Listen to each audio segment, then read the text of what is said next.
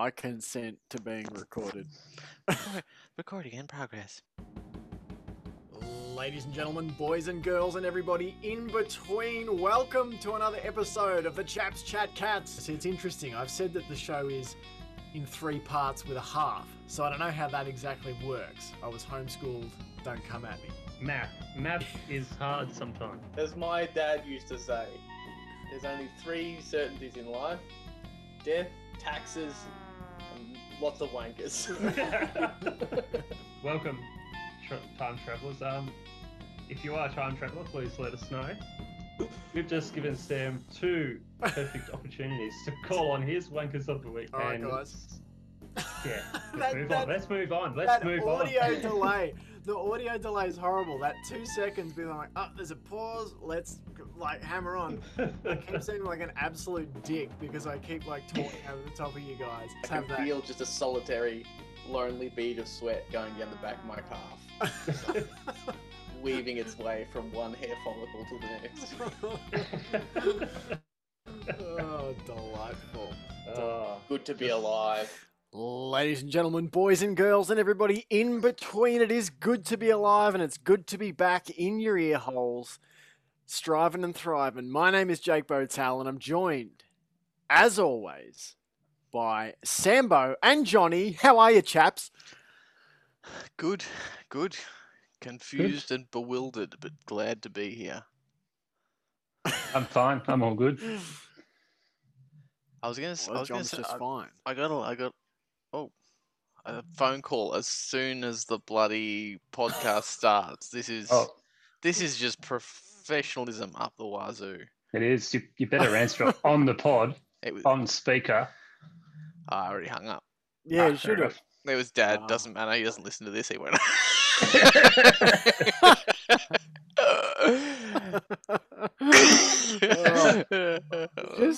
Just off the top, can we finally acknowledge that I finally put together the perfect intro? Was it different? Included all of it. Included all of it. I finally got sorry. I thought you nailed. I thought you meant the song. I thought you meant. Yeah, I was going to say you add more sound drops to the song. I didn't. I've got to do that. It's getting a bit stale, really. A bit stale. It's getting a bit old. That's right. We need some more highlights in there. I'm sure we've got a few more highlights for you somewhere in one of our episodes. Surely there's something of worth there. This is episode number 21. I'm pretty sure if my math is correct. So surely after 21 episodes, we've got something to edit into the intro music. Surely. Maybe. You have to listen to every episode. Fantastic. And let us know. Yeah, I'll just go back. I'll let you know how that goes. The music, of course, that you heard off the top, brought to you by the one and only David Vaughan from the Oklahoma Panhandle. Long distance love affair with the Catters. Just good music out the wazoo. So I've just got to find some more quotes to pair with said audio. Anything else we want to banter about before we get stuck into the nitty-gritty of the analysis? Banter. Anything else on the radar? What can we banter about? Anyone got some banter? Anyone got some banter? Surely you've got some banter, Sam. Nah. Fresh out in the banter department. What about you, Mesh? Have you got some banter for us? Nah, absolutely not. I mean, this is pretty much just as straight-laced a Geelong Cats podcast as you're likely to find on your radio dial. There'll be no messing around here. Absolutely. No fluff, just all hardcore analysis. All serious. Coming at you. There'll be no laughs this episode. Sorry, absolutely. Everyone. No alleged fun times at all. Let's crack into the fact that it's episode number 21, but we're honouring the jersey number 19 because of several cataloguing issues. But we're kind of back on track now, but 2 episodes behind. Sort of. Yeah, we're functioning. We're limping along through the space-time continuum, barely surviving. So episode number 19, jersey number 19 for episode 21. Hey, we said no laughs. All right, no laughs, no laughter, no laugh for you. All right. John, you're the laughter Nazi. You've got to pull us up tonight. If the laughter gets too much, I mean, if it happens, you got to. We're relying on you to maintain the moral integrity of the podcast. Well, you've picked the wrong horse there. You see, failed already. Fair call. Yeah. Just too funny. John's just too funny. He's just Too funny. naturally too funny. How is lockdown? I guess that's a touchstone for a bit of bant. Is how's lockdown treating you? I've been getting the updates on the private messenger. That you've been absolutely chomping through the video game accomplishments. What has fallen beneath your mighty sword? Oh, what have I finished off? Valiant Hearts. Got all the achievements on Nice. that. And just Star Wars Fallen Order. Got the achievements on that. And just other general gaming and cleaning. Nice. John and I have both obviously also had big news recently. We both turned 14 and started playing Fortnite. So that's certainly worth mentioning. Well, you've brought the cat out of the bag with that one, Sam. I was trying to keep that on the download. Nah, mate, this this more is professional. Look, this is juicy news, all right? People It is. are clamoring for this kind of shit. They are. Yes, John, we've finally our voice is starting to break, and Yep. we thought it's about time we jumped on the Fortnite. Beautiful. Any day, hoping to hit puberty. Yep. Fingers crossed, everybody. That Mej is also about to hit the puberty stage. That's right. Of my gaming life. Yeah, absolutely. Absolutely. It's downloaded. It's downloaded. Fortnite is downloaded, so I'm ready to, how do you say, pawn some noobs. That's right. Jump I will online and abuse us through some voice chat sometime. Absolutely. Please do. So, I'm sure we're probably getting abused last night, but it's about time. What? That I completely missed that the context of that one. Online. Redacted. Redacted. Yeah. The Chaps Chat Cats. Cancelled. I'm sure our listeners will understand. Yeah, make sure you enjoy the last episode of the Chaps Chat Cats, Yeah, guys. we're out of here. It's been a great time. We're done. But ultimately, it's the we've hit the end of our run. We're out. Now it won't stop. We're done. We have no choice. We gotta stop. No, so I'll have to get on. I'll have to get on the Fortnites. We need to find other like-minded, young teenagers to destroy online. It's what the kids do, isn't it? As you said, pawn some noobs. That's right. That's right. We're old, and now we're going to get into the podcast. The Tomcat beanies. I know podcast being a visual medium. It's good to plug the really close. Yeah. As you can all see right now, wearing the Tomcat beanies. Yeah. They look exceptional, boys. Got these from the Carlton draft. Good merch. All right. Jersey number 19 in episode number 21. I forgot that that's what you're up to. One of the best. All right, let's start. Let's start with George Todd. One of the best fullbacks for Geelong. Maybe one of the best fullbacks to ever play in the AFL or the VFA or whatever it was that he played in at the time. Wore the number 19 for the Cats in 232 games from 1922 to 1934 and won a couple of premierships in 1925 and 1931 with the Hoops. He actually started his career as a centre-half forward and then evolved into the fullback of acclaim as his career progressed. Sam, you're still doing nicknames for these guys? I mean, that was a tradition. He didn't last week. He didn't last week. He didn't give me the options, so now I don't know. No, well, do you want to? Would you like to give the seg Oh, seg let's see. What was his some- name? I wasn't listening. George Todd. Todd. George Todd. I mean GT, gin and tonic. We're going it. Done. GT. Or swim. GT with Um, ice. Nice. Like it. Who Like it a knows? lot. He might have been Um, had ice in his veins down back. Might have been an ice addict. That's what was it? It's 1920s. Opium, please. Neville Bruns wore it. Really jagged start to this one. Neville Bruns wore the number 19 in 223 games for the Cats from 1978 to 1992. Played in 2 grand final losses for the Catters. What did you say his second name Shame. was? Bruns. Bruns. Bruns. Yeah, Jesus. Burns, but the U and the R flipped around. Well, I'm going to call him Burns then. Yes, Burnsy. I like it. Burnsy! What a classic Aussie decision. Yeah. All right, and then there wasn't a lot of number 19s who actually cleared the 100 game mark for the Catters. So in our era of watching those Premiership Cats, the number was split between a couple of players. They played 59 games and 63 games respectively. You guys want to hang some onion and have a guess on this one, or will I just say it? I mean, this is a wait. trivia, Are we doing trivia later?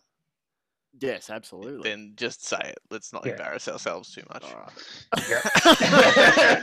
I was going to say that, All that right. silence should have been an answer enough for you.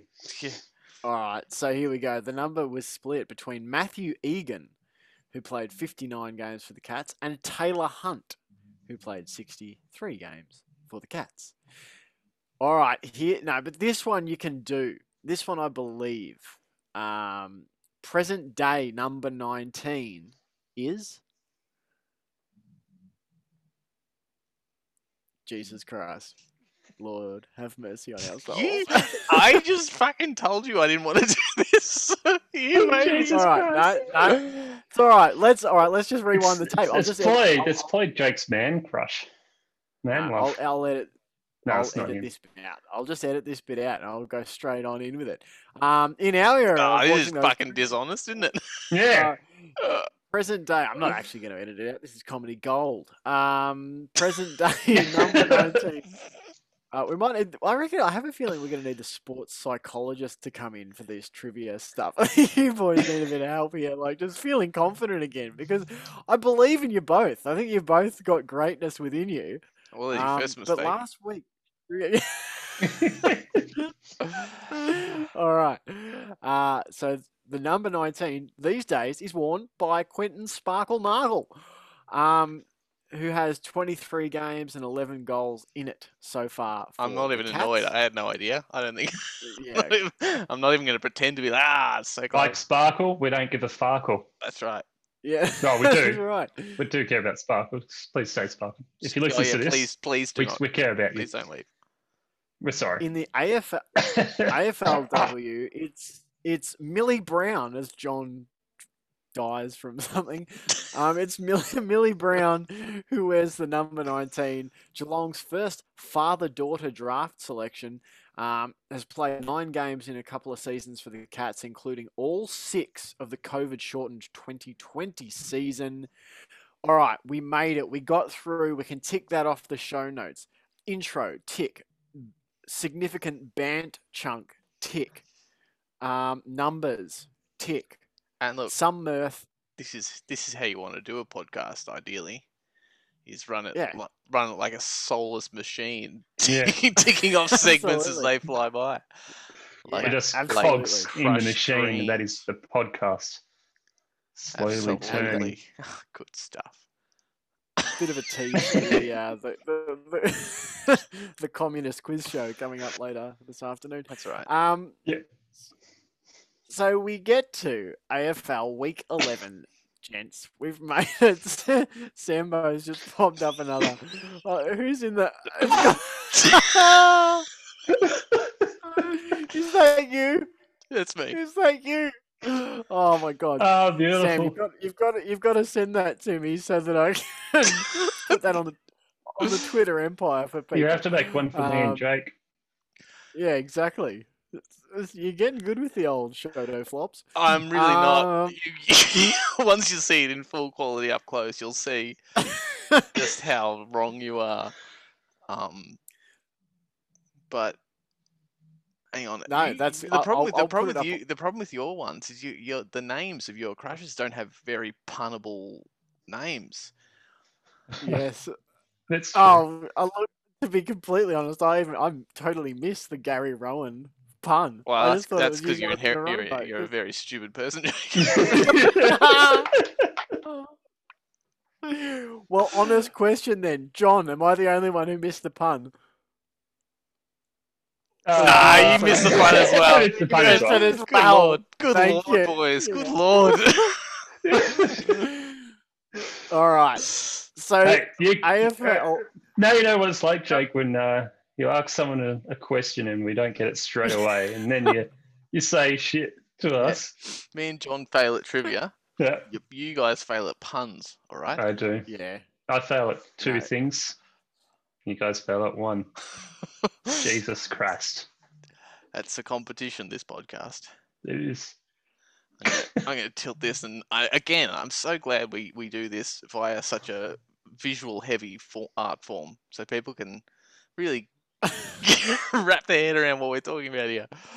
I guess that's Yeah, why absolutely. you're sending it to the Twitters. The companion piece. This is like an audio visual experience. I think I need to get a picture of you sitting in front of it. So I'm just going to screenshot you here if you want to strike a pose for me here. All right, I'll sit between the two. Yeah, perfect. Done. Although it Beautiful. it doesn't look like Gary's rowing though when I'm in front of it. It looks like he's punching me in the neck. I was going to say, I was like, Gary to give you a straight in the face. Hang on. I'll move to the side. There we go. Try again. But now Jake has to post both photos so I understand what you're talking about. Oh my god. All right. It's done. It's taken. How heavily can we edit this podcast without being like dishonest to our listeners? AFL Week 11. The Cat travelled up to the MCG to take on the Collingwood Magpies. Oh, we're recording. Yeah. Oh, this is a team that I've got a challenge for Sam now. Actually, I'm getting a bit jealous of his photos of him and Rowan, so I challenge him to make one for myself and Jacob. Okay, but not you two together. Or I can do you two together. No, why not?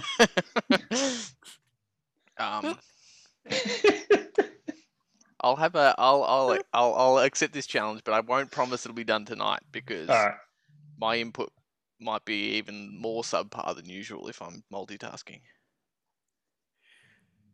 The Cats haven't played. Collingwood, like they haven't played Collingwood at Cardinia Park since 1999, and they still haven't. They had to travel up to the MCG to take on the Pies. It was the Pies' home game, but let's face it, if it was the Cats' home game, it would have been the Pies' home game anyway, because they won't fucking travel down the highway. In front of a ghostly host of empty seats as lockdown came into place in the state of Victoria.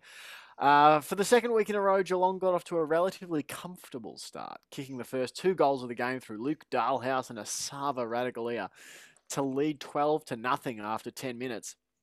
There followed an exchange of 9 behinds as both sides struggled to capitalise on their ventures inside forward 50 before Geelong flicked on the juice midway through the second term and booted 3 goals in 7 minutes via Cameron, Stanley and Hawkins to give the Cats a 5-4 34-066 lead.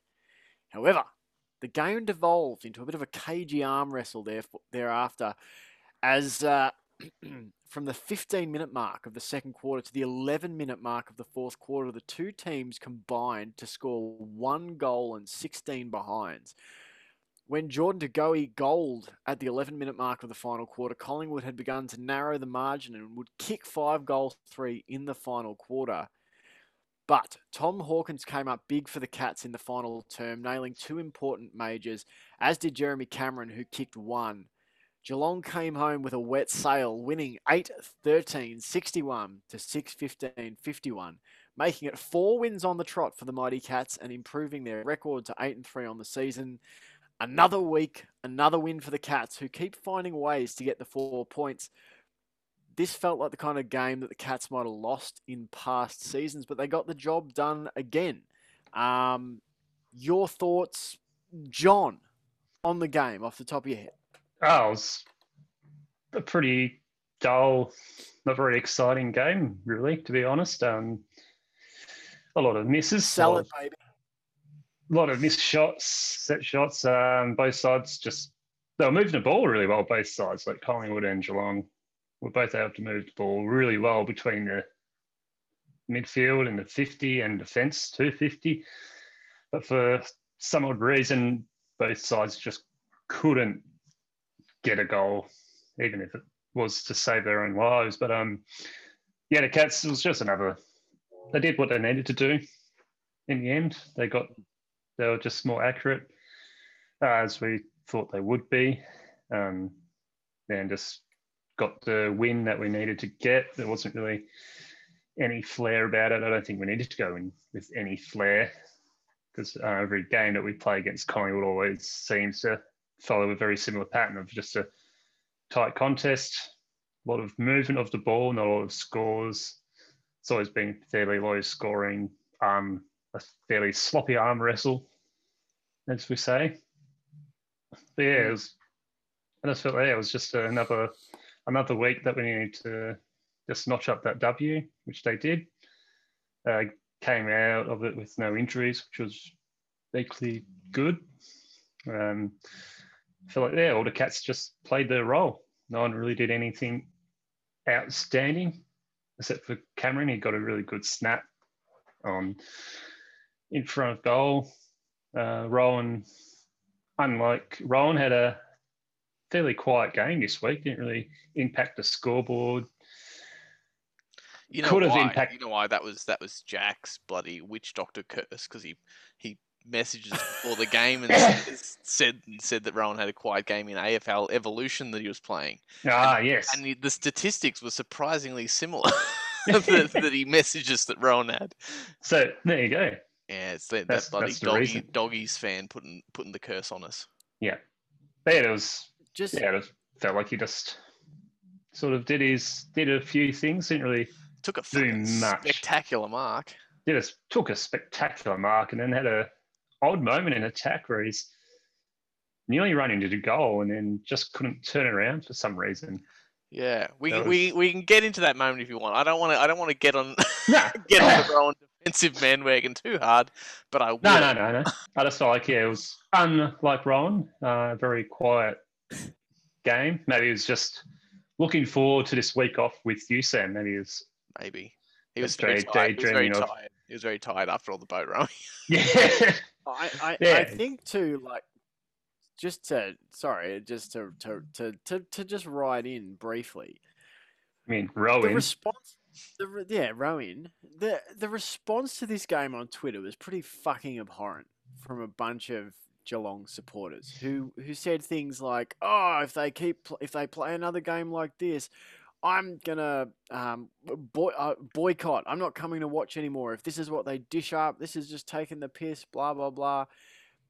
And I thought, how bloody petulant can we be as a fan base where you're saying this crap? Like, we've missed the finals one time in 15 years. We've had 3 premierships. We've won more games than any other team in the 21st century. Like, what are we on about? You know, the negativity that came away from this game, I was astounded by. What do we expect? To blow every single team out of the water? No. I thought it was a win that they needed to get. They didn't really need to, as I said, do anything fancy. They didn't need to play out of the skin, because Collingwood was not playing the best. They don't have the best players in there, rebuilding. They're in a lot of behind-the-scenes issues as well, Collingwood. So there's reasons why they're not playing so well, which is fair enough. And the Cats knew that. Everyone knows that. So you don't expect them to go in playing the absolute best. You expect them to play as good as they need to against the opposition, which they did. And they got away with the win. I'm happy with the win. Yeah, I think a few things could have gone better. But if we scored the goals that we missed, it would have been a flogging. But yeah, and I think that's like an interesting thing to talk about. I think you made a really good point a few weeks ago, Sambo, about this thing about, I think it was after the Sydney game where we lost and we're sort of going, oh, the luck factor, it's the St Kilda game when King was missing all those shots, and we said, oh, got a bit lucky with King missing, and you sort of have made the point the last couple of weeks. Well, that's not really luck. That's down to execution. That is, the other team didn't execute well enough. You executed better, and you win the game. Like, I'd be interested to get your thoughts on this game. As far as that goes, like sort of, I guess, extrapolating that metaphor out a little bit to things like the fact that Geelong had 78.6% disposal efficiency. They went at 57.1% inside 50. Like efficiency inside 50. They won the clearances. They won contested possessions. They split the hit outs. What are your sort of takeaways from this game? How do you feel about it? How do you feel about the performance? I I agree. I echo your sentiments both. That like it was. They just did what they needed to do. It's sort of 3 weeks in a row that we've had what we'd call a somewhat professional win. Just doing what's needed to be done, which is you don't want to ask more than that. I would really like to see them pull out a dominant performance at some point. Absolutely. For That'd sure. be great. But it's, it wasn't required the last 3 weeks. So I would rather scrape by with these wins and then have the legs and the energy to pull out a dominant performance against a top draw side than I would smash Collingwood by 150 points and then go down the week back from the bye or something. So yeah, look, I think I've harped on about it a little bit, and I don't want to blame anything on one element because it's oversimplistic. But I do think the crowd had a huge, huge impact, especially on those first 2 to 3 games of the round with the lack of crowd. Obviously, everyone else's week as the round went on, everyone else was playing, in those under the same conditions, but they had just that little bit more notice. Like some of these teams had like 24 hours notice max sort of thing, and they're out on a field with no crowd. Like, I don't think it's any coincidence that the game the night before looked and felt very similar. Well, you look at the 2 games that we watched Friday night and the Geelong game, and then you watch a game. I was watching the Sydney Carlton game with crowds because New South Wales are not in lockdown. It was just a huge massive difference, and you could tell the players could feel that difference as well. They were playing a lot more exciting football. Maybe the crowd sells that part of the game as well. I think it does. Maybe the Cats Collingwood's game was exciting, but the crowd wasn't there to build that up for the viewers. I mean that's part of it, but I think that influence is felt on the players as well. Like if we have influence to feel like it's exciting, then I think the players are as well. And without that, it would be so hard to feel the momentum of the game. Where are we at? Are we like, are we doing well? Are we doing badly? Is it like getting towards the end of the game? Is there a lull? Like that kind of, it would be like trying to play a song without a drummer. Do you know what I mean? Like it's the unsung hero, the engine room in the background that really helps the players lift. It can put players down for sure. We've seen that as well, but it can really help players lift. And I think to me, it felt like everybody on that field was at about 70% energy, not effort necessarily, but just energy. Just like when people were chasing and stuff, it just wasn't as hard. And I'm not saying this is like, oh, they were pussying out, they need to be harder. They didn't need to be because they came away with the win. But it definitely wasn't as hard as you see them go normally. There was moments, Rowan's mark, Cameron's snap, these bits where it just lifted, and then you could see it didn't build. Someone would put in that fire starter, and momentum just didn't really build because there was no atmosphere. It was just I think that would play a huge part in the pace of the game and the mentality of the players. It would just be it'd be so weird. Like, none of us have obviously played a sport in front of that many people, but it would be so bizarre. It would be such a huge missing element from the performance. We've been at games though, even as supporters, and you can feel the impact it has on you when you can feel the shift in a stadium. I remember, going to games, Cats versus Bulldogs back in the mid 2000s. At Telstra Dome, and that Bulldogs crowd really got behind that team and would lift them, and you could feel it happening. I've been at Cardinia Park where there's 200 supporters from the other team and 30,000 Cats fans, and it's like, you guys don't have a hope in hell. Because every time it's like the crowd sucks the ball through Geelong's goal, kind of thing. Yeah, and there would be beyond the sport, there would be the larger element of families and lifestyle and things.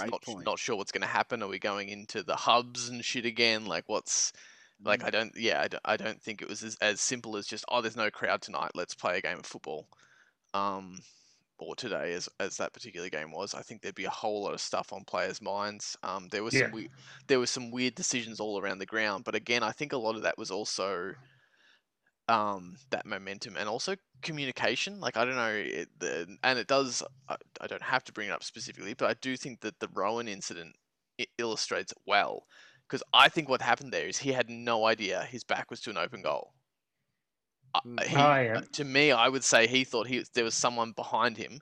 So what he was trying to do was cut between those two players and turn and snap, rather than turn into the person behind him. I just don't see how, unless it was literally just a brain fart, I don't see how you would not turn in that moment. There was momentum and stuff carrying him that way. Like, he had to actually change direction. So he's looking at the two guys coming. We know he can take on a tackle, so what he was trying to do was go through it. So I have to assume that no one was just like, you're clear. I tried to find a replay. I couldn't see a replay to find out if he comes from the goal square and runs forward, because it looked like he's running from outside the 50 back with it, sort of thing. I think he came I can't remember. I think he might have been running towards goal and had a bit of a bad bounce. He had to turn and grab it and land it or something. Yeah, and he took a couple of steps, but I was just, if he was coming from the goal square, he would probably know it was empty. But he was running backwards. But I think, again, I think either way, it's just an example of the weirdness of the vibe of the game, that either the team weren't chatting it up the way they should, or who knows, without cheer squads and stuff, maybe friggin' thought he was in the defence. Yeah. It was just it just illustrated that game really well. It was just strange. Just strange stuff happened. It was nothing really went to plan really. And what did you guys think of a stat that I thought was interesting, that the Cats did win pretty significantly, even though I don't know that it's a significant stat, but it kind of, sometimes you see a stat and it actually fits. You kind of go, oh yeah, I saw that kind of happening in the game. And that was like in the 1%ers, which I wish we could find a better name for, which I'm assuming, your extra effort plays that don't show up as a tackle, they don't show up, it might be a smother, it might be all that kind of thing. I thought Max Holmes did a lot of things as a youngster that won't show up on the scoreboard, that won't show up on the stat sheet for him individually. I thought he was desperate. Like, he laid tackles. There was Sam Menegola had one where he made a spoil. He ran back with the flight of the ball to spoil a Collingwood player from marking it, and then he was the one that tackled the next guy, back up the boundary. I think, the Cats did a lot of good stuff like that in terms of when the game was on the line. They got desperate and made sure that they closed it out and executed their skills when it counted. You could definitely tell when the game, when the was that time for the next level for the Cats to step up to. You could tell the whole team definitely stepped up to that next level that they needed to make sure they got the win. But when it wasn't required, you could tell they all just sort of stepped that back a bit.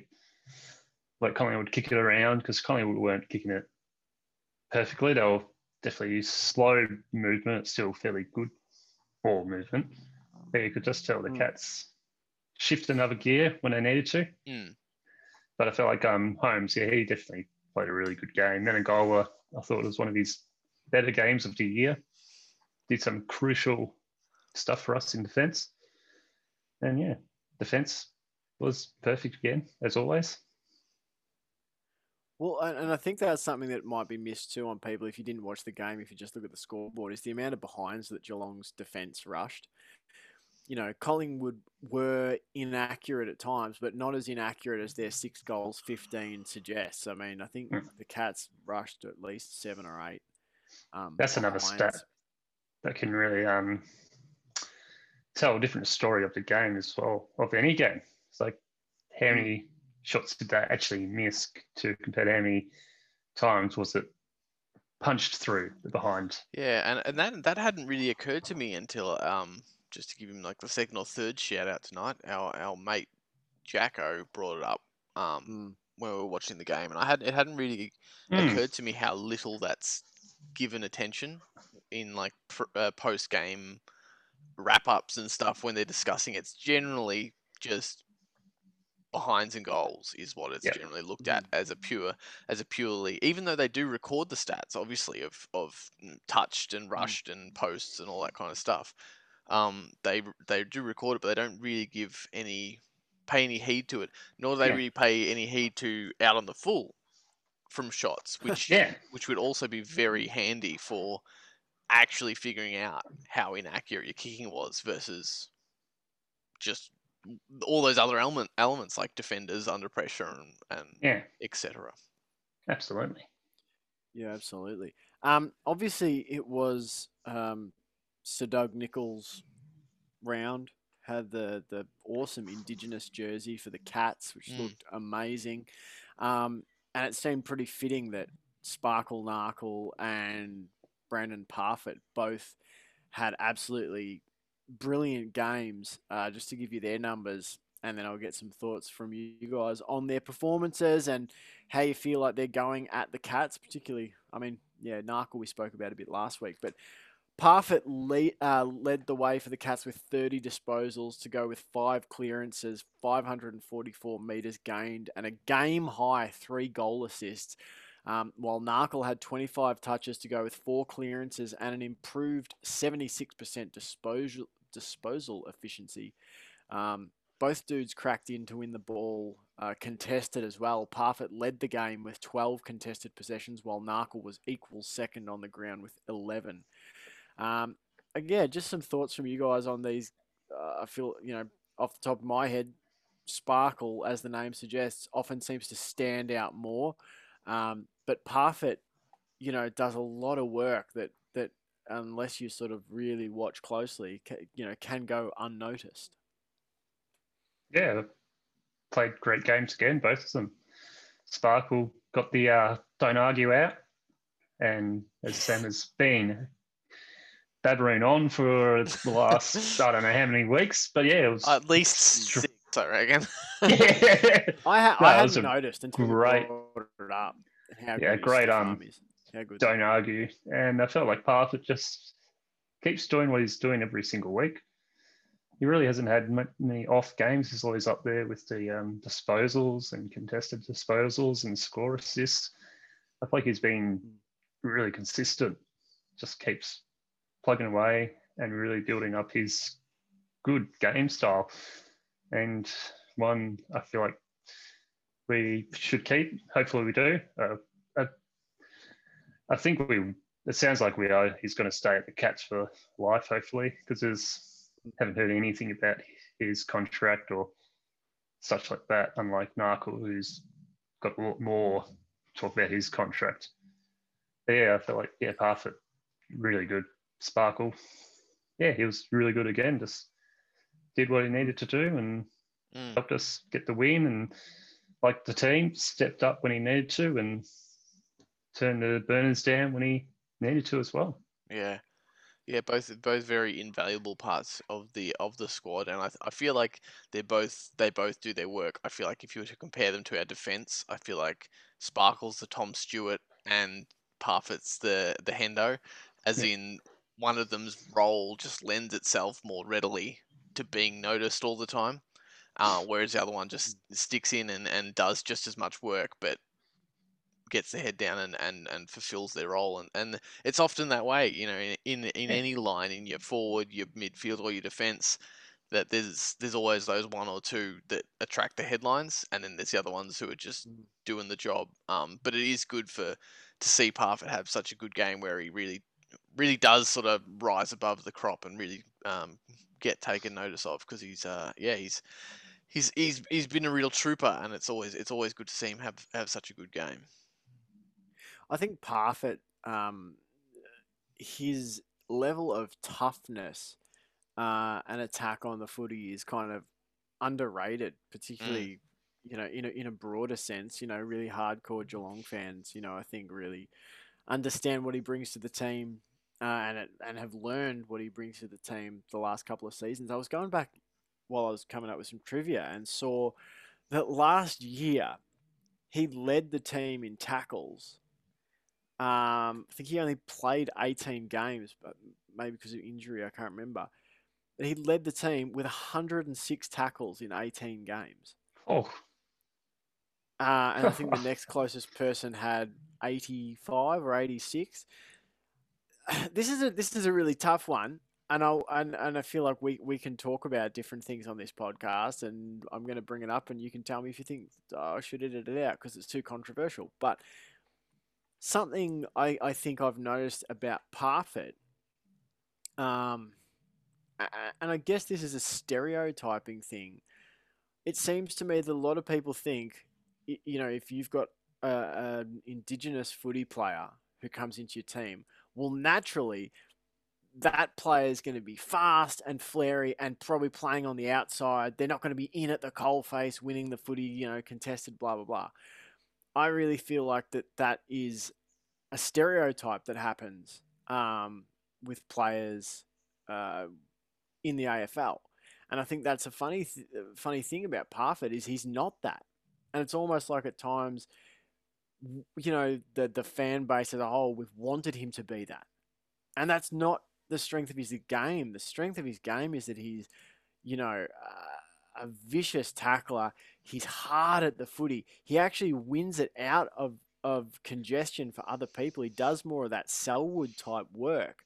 I don't know if you guys think that that's a fair assessment, but it's just something I was noticing even as I was thinking about him as a player going, I've really underrated how tough he is and how willing to work at the face of the contest. Yeah, he's definitely a really tough player. As Sam was saying, Sparkle probably fits more into that stereotype than Parfitt. He gets the ball and he does that running dash, and he's really good at it. He's got that really fast run and really piercing kick. And Parfitt, it's like Henderson, he just gets in there, gets it out for the team, and he's really hard. And I was in the same boat as you, Jake. Yeah. Like, I didn't realize what a tough player he is. And he just gets in there, gets the job get done, and doesn't give up. Absolutely does not give up, which is something that all Cats players can look up to. And I wouldn't be surprised for him to be in our leadership group in the next couple of years. So I feel like he's got that quality about him. Yeah, absolutely. No, I really, really agree. Yeah. I don't know if it's how do you phrase it? If it's some kind of racial stereotype or not. I guess that I don't know, through sheer statistical numbers in terms of like the amount of Caucasian players in the AFL versus the amount of Indigenous players is still tipped drastically in one way. So mathematically, the amount of Indigenous players that will be those sort of real stick in your mind superstar kind of players, I guess, is going to be statistically lower when the pool is lower. And so I guess that there could be some kind of subconscious bias to think where you think it's going to be Adam Goods, or you think it's it's going to be one of those players. Yeah, I don't know, Jake. It's a complex issue. I guess what I'm trying to say is I don't necessarily think there's any kind of malice behind it. If there was, No. that just the pure numerical odds, I suppose, that we could be, that people could slip into some sort of assumption based I guess you think on of what those. they've seen before. Oh, it's Well, you just think like of any the other guys like position in the AFL. Like tall guys, you're going to be a ruckman. Yeah. Big, strong guys, you're going to be Yeah. a borderline player. Small, fast running guys, you're going to be in the midfield. But now you're seeing it more often. Like Patrick Cripps, it's a massive, huge guy, and he's a fast running midfielder, and can't really kick goals to save himself at the moment, but he's getting better. Well, then you even look at Radigalia on the weekend. Radigalia roves it off the pack like he's 5'12" instead of 6 foot whatever. Crumbs it, runs with it, and like just slots it on the run from 50. And you're like, you shouldn't be able to do that. Like that's unfair to be that tall and that fast and that agile. And I totally take your point, Johnny. I think there are. And I guess that's just one that I've noticed with Parfitt is that, at times there's been this desire for him to fit into the, the box of a different type of player, I guess. The McDonald Tippenwoody, the Cyril Rioli or something. But that's not the kind of player he is. And I don't know. I just feel like this season I've really learned to, I've really come to appreciate, his input and impact on the contest more than in previous seasons. I guess just because I wasn't, I don't know, I just maybe wasn't aware of exactly how I felt, the fit was and that sort of thing. But I totally fucking get it now. It's just a gun. Absolute gun. Speaking of dudes who are happy to win the contested footy, Joel Selwood, 26 disposals with a game high 6 clearances and 4 tackles, 9 score involvements. I thought Sean Higgins continued to build on his season. Played another good game, 24 disposals with an equal game high 11 marks, with 5 tackles, 3 clearances, and a tackle inside 50. His disposal efficiency was down a little bit this week, but I feel like he's really begun to show what he can bring to the Cats. Yeah, absolutely. Both of those guys. You guys have any thoughts on Higgins or Selwood? I've got some other players. Selwood, of course, was good. Obviously. Obviously the obvious choice. And I was sitting there watching, going, "Wow, shit! I'm gonna have to give him more votes. I'm gonna look like a real Captain Obvious." But yeah, Selwood, he just keeps doing what Selwood does, and that's help the team win games. And Higgins is, as you said, building, becoming real good. And I think once he does get these efficiency up with his kicking, it'll be really valuable when finals time comes. Yeah, absolutely. You just feel like this is a side that's got so much talent in it. In different areas, you can really see what Higgins, what they saw in Higgins, what they saw in Isaac Smith, what they saw in Jeremy Cameron. Like it's really clear that they've brought in and improved the team through trade and free agency, etc. Speaking of Cameron, he and Brad Close tied for the Cats in tackles inside 50. They had 2 each against the Pies. Obviously, that's been a massive feature of Close's game, and despite missing some chances he would have taken on other days, you kind of thought that was a way that Cameron found to be useful to the team, was to keep putting that pressure on, and then obviously he kicked a crucial goal in the final quarter.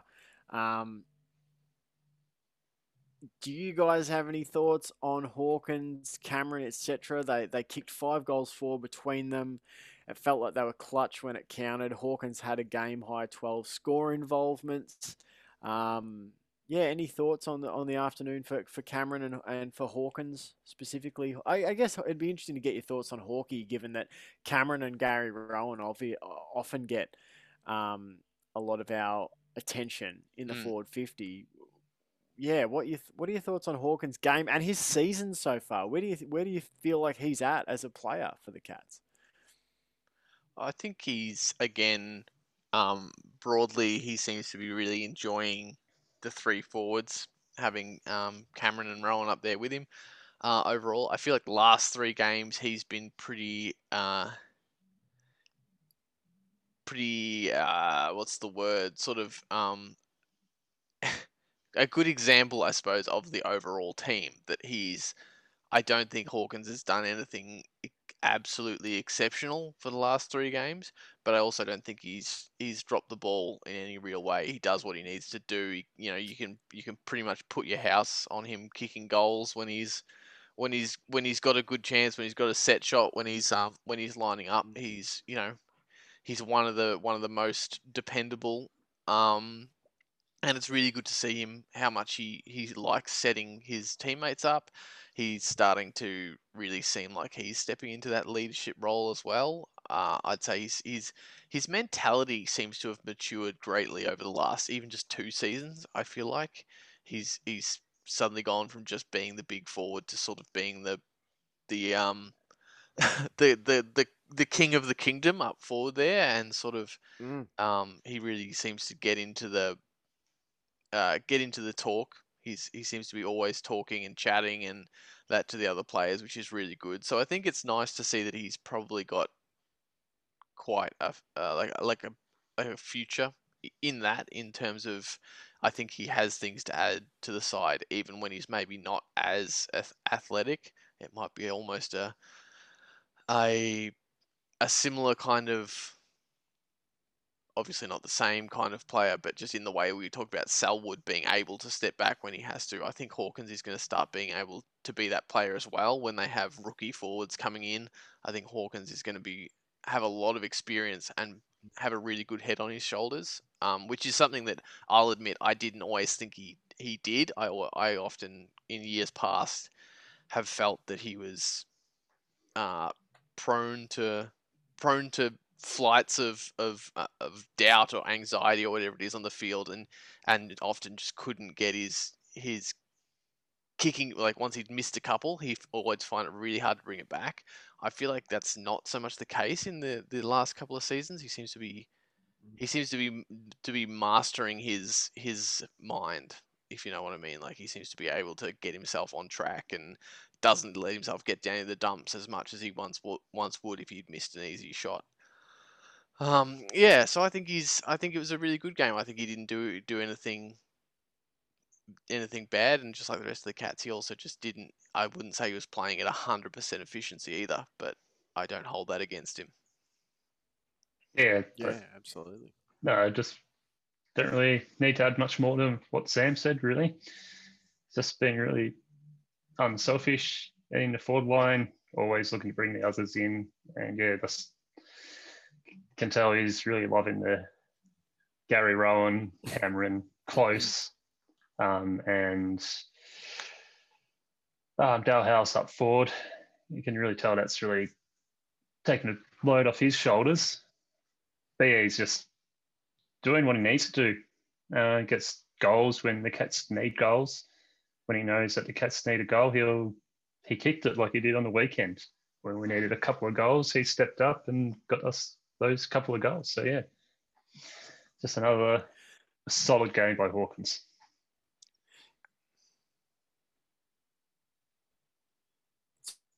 It's really, yeah, like you said, Sam, it's really cool to have seen his journey from where he started out. Like I remember there, you would get so nervous watching him walk in to kick a goal, Yes, you know, yes, yeah. and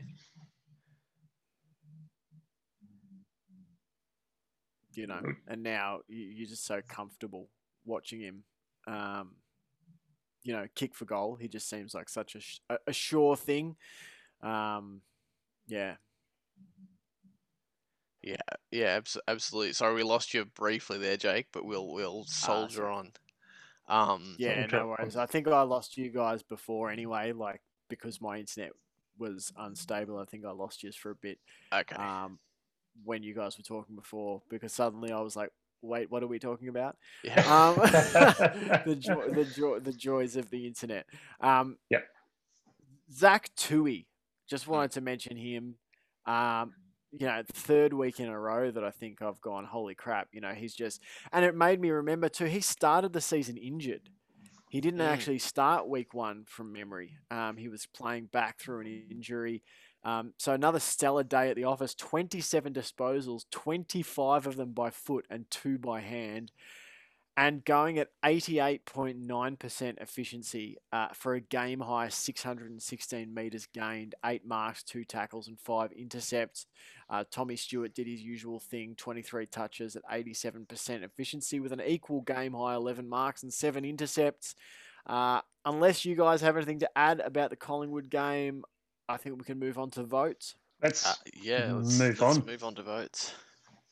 All right. So I have Joel Selwood with my 1 vote. I just thought it was another solid Joel Selwood type game, and if you play a solid Joel Selwood type game, you'll get a vote. I went with 2 votes for the aforementioned Zach Tui. Just thought he set up so much of what Geelong did, and 88.9% efficiency on 25 kicks is pretty remarkable. And then my 3 votes, I went with Brandon Parfitt. I just thought he was the best player on the ground and a massive reason for why the Cats came out on top. So 1 for Tui, 1 for Selwood, 2 for Tui, 3 for Parfitt. What about you, Johnny? I'm going with 1 for Selwood as well. He played a solid game, gets the vote. I'm going to give my 2 to Hawkins. I feel like he stepped up when the Cats needed to and sort of those 2 really important goals for us to get us over the line. And 3, I'm going along with you, Mej, with Parfitt. Awesome. Nice. What about you, Sambo? I'm going with 1 for Selwood. There you go. Okay, yep. I'm going 2 for Narkle. 2 for Narkle, yep. And 3 for Parfitt. Way! Wow, there we go. Parfitt. He's done it again. Well, we've done it again 2 weeks in a row. Well, the funny thing was, Narkle almost got my 2 votes this week. Oh, so close. He was so close. Yeah, I was tossing up between Narkle and Tui. And I was thinking Hawkins. I haven't really mentioned him much, but I thought his last few weeks have been really good, and getting those 2 clutch goals really really shored up the ship. Absolutely. So after 11 weeks, we've got Joel Selwood out in front on the count with 33 votes. 6 votes behind him is Cam Guthrie with 27. A further 6 votes back, Brandon Parfitt with 21. In 4th spot, we've got Tom Stewart with 20 points so far. And then in 5th spot, Gary Rowan on 12. So that's our top 5, all 3 man crushers in the top 5, along with Parfitt and Selwood. So good week for Parfitt. Hadn't been in the votes for, I think, about 5 weeks. So came back with a strong performance this week with the 3 from 3. All right. It's 3 weeks in a row that we've done the 3 for 3. Yeah. Yeah, you're right. We've done 3 hat tricks of 3 weeks in a row. Yeah, boy. Which 3 times 3 times 3 is what, like 27 or something? All right. It is time for the next bit of the show.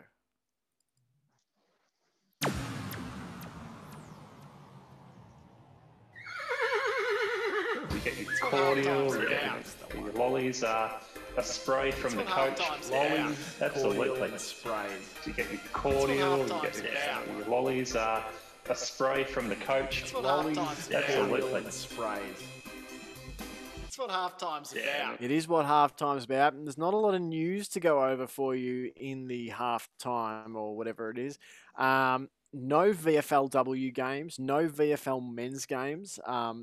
All action in the secondary tier of footy in Victoria was postponed. I still haven't heard word on whether we're going to get any footy this weekend in the VFL, in the men's or women's. So we're just still waiting to hear what the event of all of that is. Don't know if you boys have any news or anything to add, but if not, we can go straight pretty much into the mail sack. Let's go to the mail sack. Let's dive head first into that sack. let's get in on it. All right, now as you know, last week, we joke a bit about the man crush thing. You know, that's kind of We were a joking. bit. Hey, Or being 100% serious about this. Sorry. I mean, yes, joking, absolutely. Yeah, it's a bit.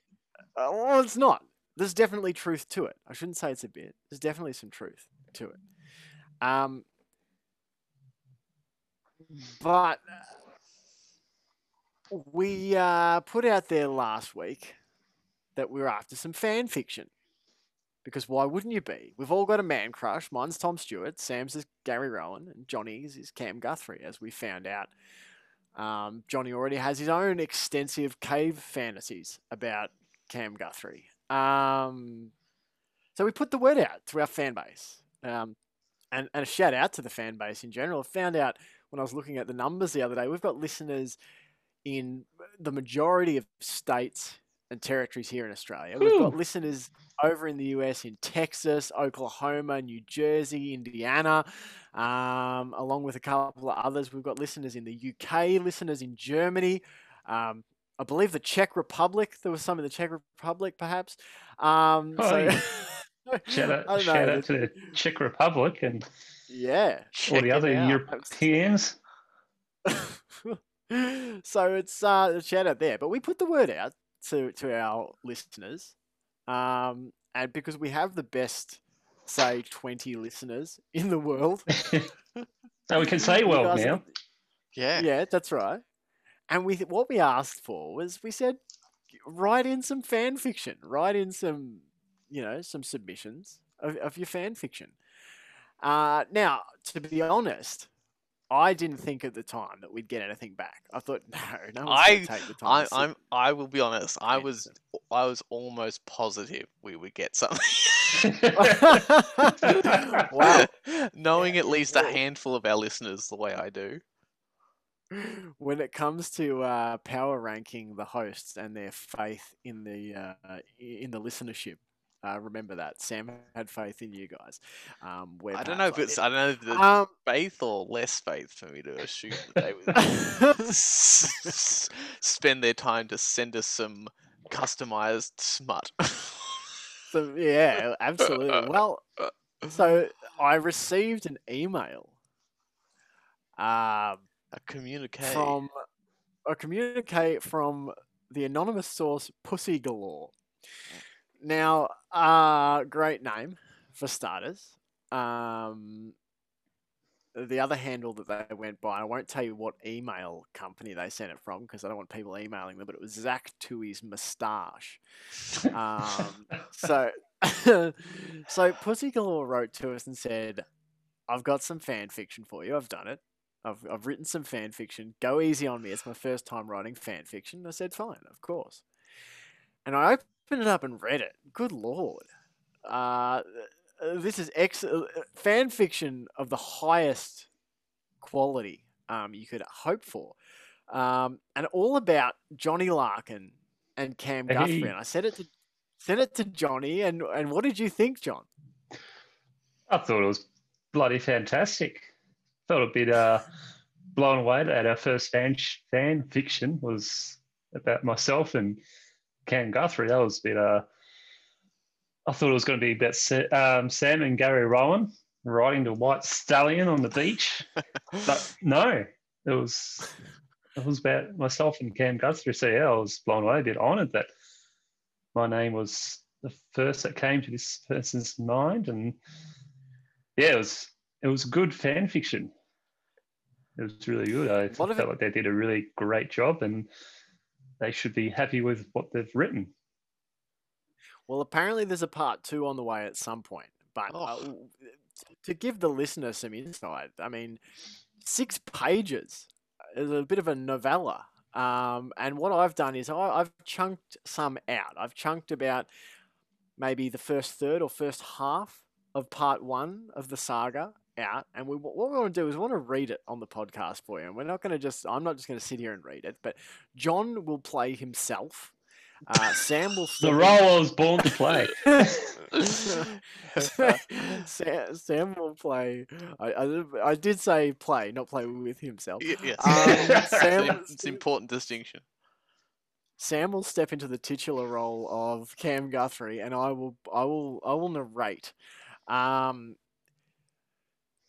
was I going to say? So yeah, I thought we'd do this. Well, let's do it. And this isn't. It's just excellent work. That's all I'll say.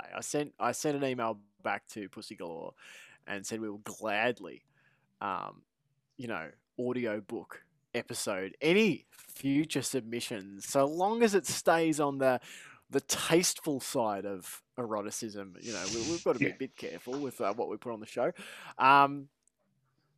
Don't have any music to go with this, but really what we need is some music. But Yeah, we'll maybe develop that. maybe if that's something the audience is clamoring for, maybe we could get our good mate David to give us some music, and we'll do a separate episode of the whole thing. That's right. Well, maybe well, and look, if there's people who want to make musical or jingle submissions to the show at any point, please feel free. Can't promise that we'll use everything that gets sent our way, but we'll always endeavour to include any contributions from Absolutely. you guys, because we're all just fucking legends. So let's get into it. This is the first part of the Johnny and Cam Guthrie fan fiction. Sam, it'd be great to come up with a title for this particular brand of the Man Crush romance saga.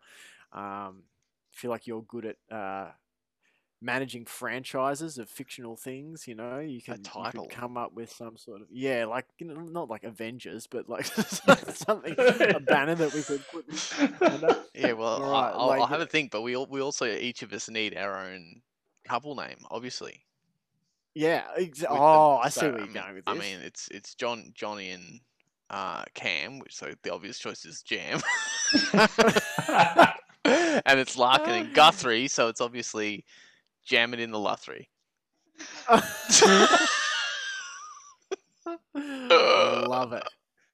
Fantastic. All right, so let's get into getting into character, Johnny. You've got to get into character as yourself, and because Cool. you've got the first line. You boys can see the script up on the thing, yeah? I can see it, yeah. I can see it. John, your line's marked in Turkish Delight vodka pink, and Sam's Cam Guthrie line's marked in Cat's blue. That was another thing. I mean, attention to detail with some of this stuff. I feels like this person is very close to you. All right, and action. Another. The bartender sighed and walked over. Surely you've had enough for one night. I sighed and my head dropped to my hands. You don't understand. They lost. We're meant to be out celebrating with them. Our years of podcasting, networking, was the reward for the communication, for the years of hard, bloody work. But they lost. So now I'm here, drinking away my disappointment and sadness alone. The bartender's expression softened. Hey, I'm really sorry, man, but I think it's time you called it a night. He wiped the bar in front of me and then turned and walked away. I started to gather my things and stood up from my bar stool. As I sauntered toward the door, my head hanging, my thoughts were interrupted by a quiet voice from the booth to my right. Sorry, man. We did our best. I turned towards him, but his face was obscured by his long, dark blonde locks. Drinking alone sucks. Join me. Let me buy you a drink. What's your poison? tell you what, this is just like straight sex.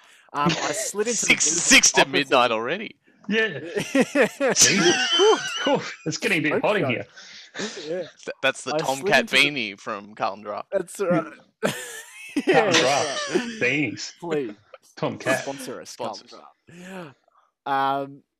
I slid into the booth opposite him, glad for the company in my misery. I love the vodka. Turkish delight. He stepped towards the bar and placed the order, returning with the vodka and a beer for himself. I put my hand out to introduce myself. Hi, I'm John.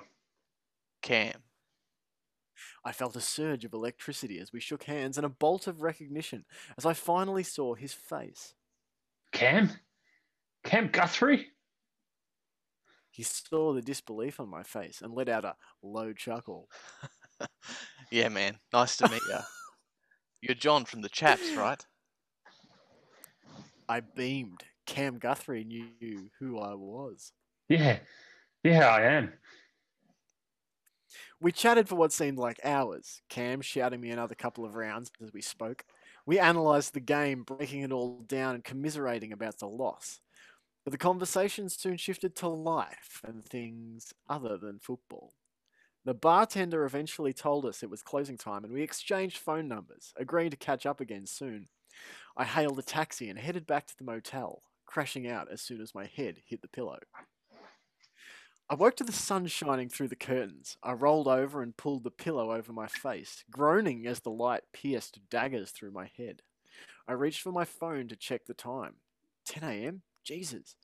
I struggled out of bed and dug around in the bedside table for the Panadol. I downed 2 tablets with the warm water on my bedside table and dragged myself into the bathroom for a shower. The water washed off some of the feelings. I'm really picturing some sort of like moody kind of like jazz music. Yeah, it's like a film noir fan fiction. Yeah, definitely. Fuck yeah. The water washed off some of the feelings of the hangover, but I needed coffee. I really should have read this in a film noir voice. After I dried off and dressed, It's I not too pulled out late. the motel information. Information folder to see if I could find a decent cafe for nearby breakfast. After flicking through pages of glossy flyers with tourist leisure activities and takeaway menus, I gave up and threw it on the bed. I grabbed my phone and opened Google Maps. Green Bean Cafe. Less than a kilometre away. Thank God. Grabbing my keys and wallet, I put the door closed behind me and headed to the elevator. As I pushed the button for the ground floor, someone shouted, Hold the lift. A hand stopped the doors before they closed, and I stepped back to let them on. John? Cam, what are you doing here? I was going to ask you the same thing. I'm just heading out to find coffee. My head's pounding. I hear ya. I know a place nearby. You want to join me? Sure thing. I mean, I think, if this was, more like pornography than eroticism, we would have had the word pounding in italics. Look, it's My classy. head It's classy, pounding. man. It's classy. Whoever the ghostwriter here has avoided the obvious. They've gone for the subtle. It's tantalizing. It's very tantalizing. This We got off the elevator at the I bet you ground did. floor, and I cursed myself. Myself for not bringing my sunglasses. Cam looked over and saw my pained expression and handed me his. You look like you need these more than I do. I gratefully accepted them. Thanks, man. We strolled on, and then when we reached the cafe, we grabbed a booth at the back and ordered some breakfast. Our banter flowed as easily as it had the previous night. Our conversation was interrupted, though, when his phone rang. Oh, sorry, man. I got to take this. He stepped away from the table, and I sent a message to Jake and Sam, telling them about running into Cam. Those pricks. And then he returned. Villains of the story. I got to go, man. It was nice seeing you again. We shook hands. You too. He left, and I stood to leave too. I headed back to the motel and spent a few hours writing up notes for the podcast before my 2 p.m. checkout. As I was packing up my stuff, I remembered I had Cam's sunglasses. Grabbing my phone, I sent him a text message. Hi, Cam. I still have your sunnies. Can I post them back to you? Thanks, John. They've really nailed your dialogue, Johnny. Nice. No, there's a couple of choice C words missing from that. That aren't Cam. I finished packing and heard my phone buzz. Hey, John, you can keep them. Thanks again for the company. It was awesome meeting you, Cam. I feel like they've really nailed Cam's personality. Nah, I don't know, nah, just it's my classy dreadlock gentleman. Fucking performance, all right? Yeah, Sam's done what he can with the writing, to elevate the. Absolutely, the research was done. Yeah, Sam's been living in a cave for the last 6 weeks. I smiled to myself and wheeled my suitcase out of the motel to my car and headed home. A few weeks passed with the usual routine. Many times I had wanted to text Cam, but I didn't want to come across all fanboy, so I ended up talking myself out of it. Even though it was only a couple of brief encounters, I think that's the name of this one, brief encounters, it felt like more. I kept replaying our meetups in my mind. After a tough day at work, I couldn't take it anymore. I picked up my phone and began to type a message, but then deleted it. And typed it again, and deleted it again. As I mentally berated myself, my phone buzzed. I looked at the screen. It was Cam. I couldn't open the message fast enough. Hi, John. I'm heading up your way for a solo camping trip and a hike for a few days. I was wondering if you might be free to play tour guide. Cam. My heart skipped a beat, and I typed back quickly. Sure. Did you have anywhere particular in mind you wanted to see?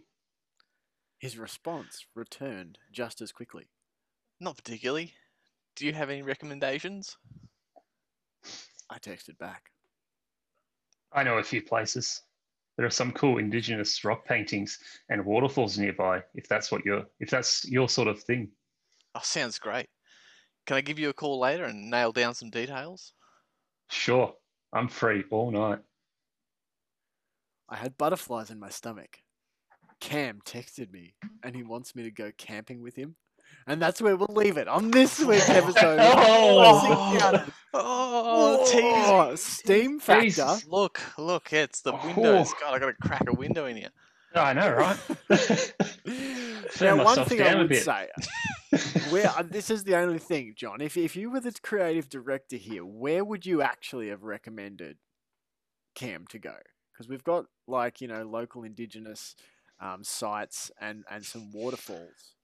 Do you think that feels accurate to you, or where would you have said? No, I feel like that would be accurate. Why not? He wants to go hiking, so why not? All right. Go up to Paradise Falls area, around that way. Stop at a few wineries on the way. Pick up some. Oh yeah, see, there we go. Wine. Have to be some plonga involved. Make it a weekend. Beautiful. You'd be as classy a host as he was classy in the bar. Love it. Absolutely. Great stuff. Really enjoyed that. So absolutely. Good work, Pussy Galore, and we look forward to future contributions.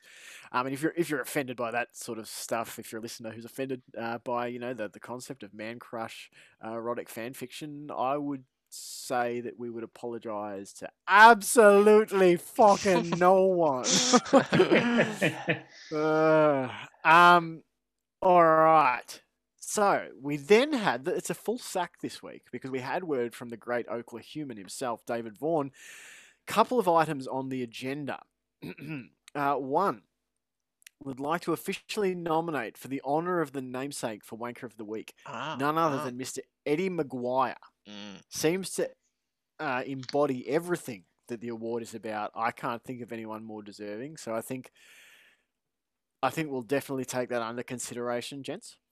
Absolutely. Look, yeah, I think we can come up with if we're going to rebrand with Eddie, I'd like to have a whole new rebrand, not necessarily the Eddie Maguire Wanker of the Week, but really we'll really invest and pick a specific category that he embodies perhaps maybe it'll be wankers, but maybe there's another category more specific to Eddie's particular brand of dickhead that will be more suitable.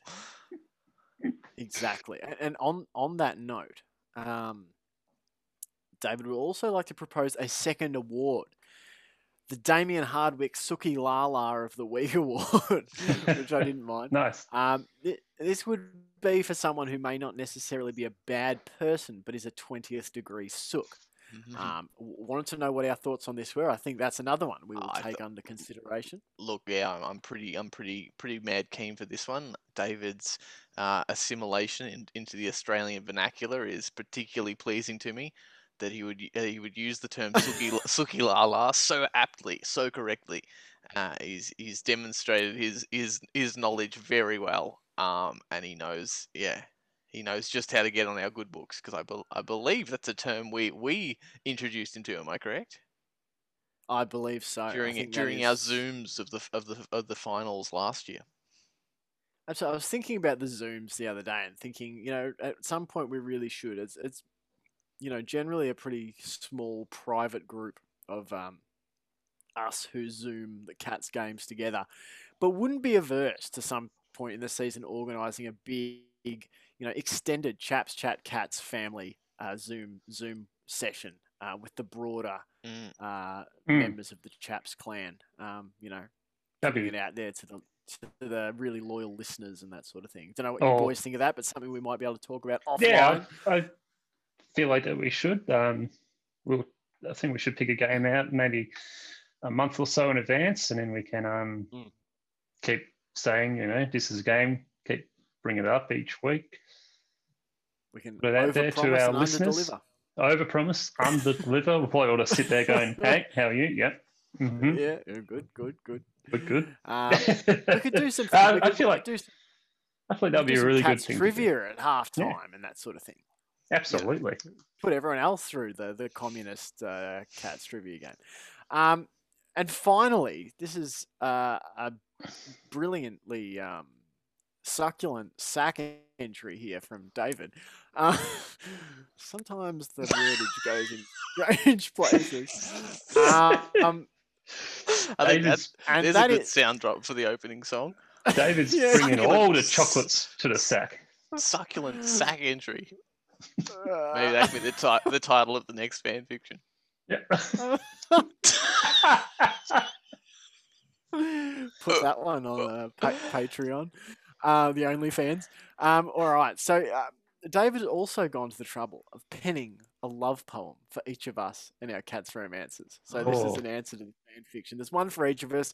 You can. Do you want me to read them out, or do you want to read your own out? We should definitely read our own out. Yeah. All right. Okay. All right. So here's mine. Jake's poem.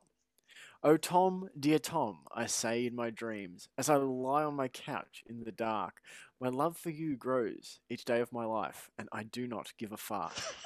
I long for your touch, and I yearn for your reach, as I see you jump high for the footy, and I melt on the couch as I see myself reach out to grab hold of your booty.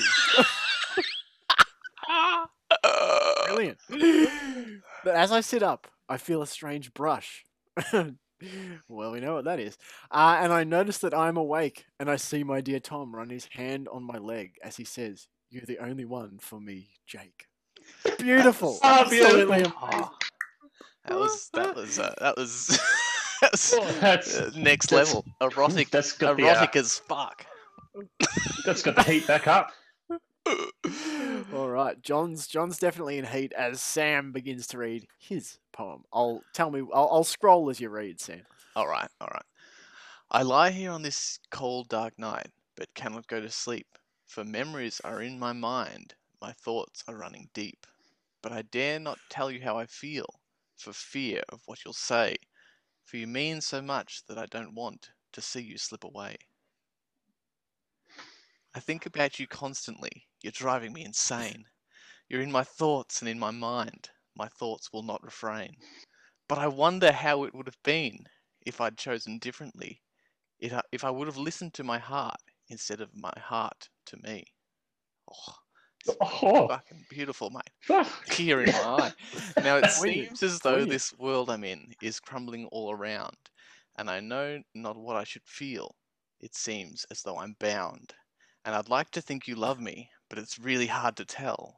But I must know so I don't endure this unnecessary hell. Jesus, deep, cutting deep here. I lie here on this cold, dark night, but cannot go to sleep, with only me and Gary, and my thoughts are running deep. And he looks at me and says something, with help from up above. He holds my hand and says, "Dear Sam, I think that I'm in love." Oh, Yeah. Oh, this is David something bringing the heat else. with the fun. This is Jesus. something else. whoa, that is talk about Definitely. just epic writing there. Oh, that is really good, David. Well Definitely going to have to put the explicit marking on this particular podcast episode. done. For sure, for sure. Or After Explicit for Oh, no, I can't. erotic. I was gonna make a joke, but I think it would have been even worse than more extreme. I'll refrain. I'll pull myself up on Alright. that one. You're a classy gentleman. All Yeah. right, and we come now to Johnny's poem. Bring us home, John. All right. Johnny's heart, it flutters whenever he sees Cam, and others all around him laugh, but he doesn't give a damn. He smiles when he sees Narkle. He laughs when Tom's the man, but nothing makes his face beam more when he looks at Cam. Meanwhile, at Cardinia Park, Guthrie seems distracted. His teammates wonder what is wrong by the way that Cam has acted. He waves them off, but they all know. And his brother says, "Look on me. I know you love him oh so much. But you have to forget about Johnny. The connection that's betwixt them both defies all apprehension. And the heat that builds when their minds meet is filled with sexual tension. Cam longs to be with this Johnny, and Johnny with his Cam. And come hail or high winter, it will happen with the force of 100 kilograms. And then it happens. The eyes have met, and in their hearts they know that they were truly meant to be, and they are lit in afterglow. Johnny speaks in a soft, warm tone. Will you give me a hand pass? And if you will, I'll take my hand and softly grab your ass.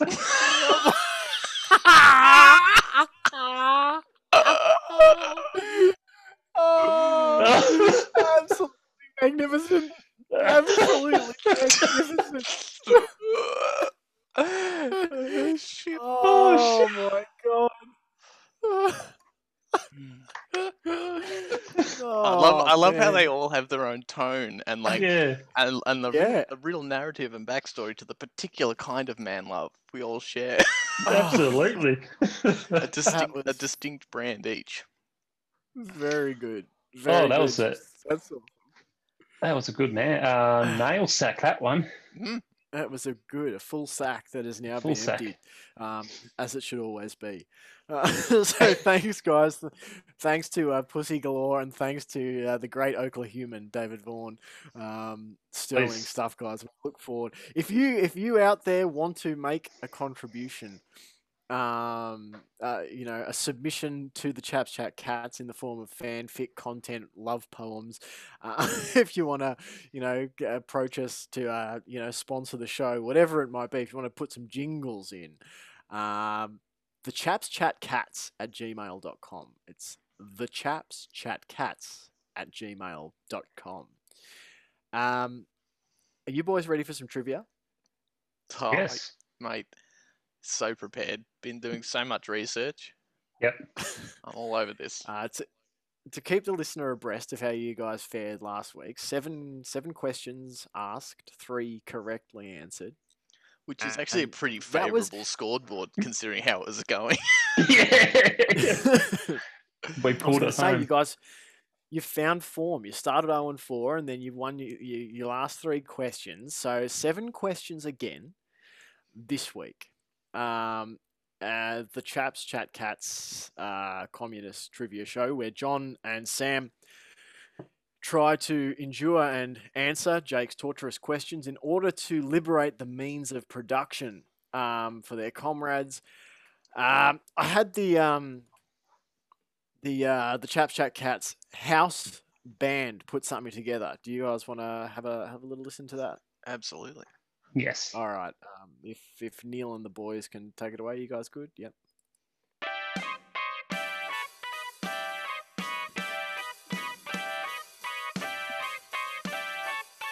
Somewhat alarming.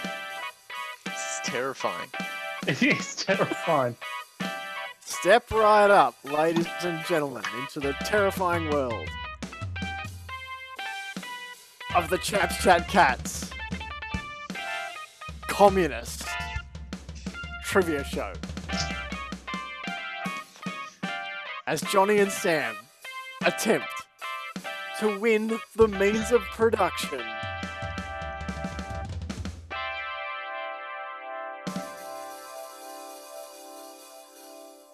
Thanks, boys. Good stuff. The Chaps Chat Well, Cats. I was feeling confident, and now I'm fucking just not sure what to feel. I'm anxious. And that. I feel terrified. I need some more milk.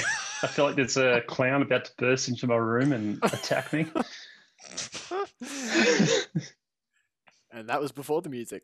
All right. Yeah. So you'll be answering questions tonight from my mind. And just to let you all know, there's a bit of a so that you can do So your it's last minute. all going to be research. about Tom Stewart. Yeah. Yeah. Is this will all centre around the premiership years of the Cats and some specific 2007 premiership ones as well. So Oh, take shit. your minds back to that headspace. So, question number 1. I'm suddenly feeling so angsty. I need to go and listen to some Nirvana. Mm. That's how in this headspace I am. Love it. Tom Harley captained the Cats to 2 premierships in 3 years, from 2007 to 2009. But who captained the Cats to their 3rd premiership in 2011? Was it A, Joel Selwood, B, Matthew Scarlett, or C, Cameron Ling? Cameron Ling. Cameron Ling. Which means it's Boom. Okay. See, I didn't even have a solid follow up there. No. No, you guys have Our given forms that continued. Our forms continued. Yeah. Correct. So Bring it on. Brought your form over. All right, now I'm trying to land this puppy blind here because I realised I never actually circled the correct answers. I'm pretty sure I remember them, but all right. Uh-oh. Now this is a 3-part one, and I will give you a point for each correct answer that you get. Okay? Okay. So there's 3 parts. Now the question is, which 3 players led the Cats in goal kicking on grand final day in 2007, 2009, and 2011? So you got to tell me which player kicked the most goals for the Cats on 07 grand final day, which one for 09, and which one for 2011. Are you going to give us multiple choice, or pick from someone? I'm not going to give you multiple choice. Okay. This one is up to you guys to have a think. 2007, there was so many. It's a tough one. My mind's going to Cameron Mooney. Well, I had Mooney on the mind as well. But Steve Johnson also played a really good game. I was also just running through the list of players I could think of, and he was the first one. So that's the only reason I had Mooney first in my head.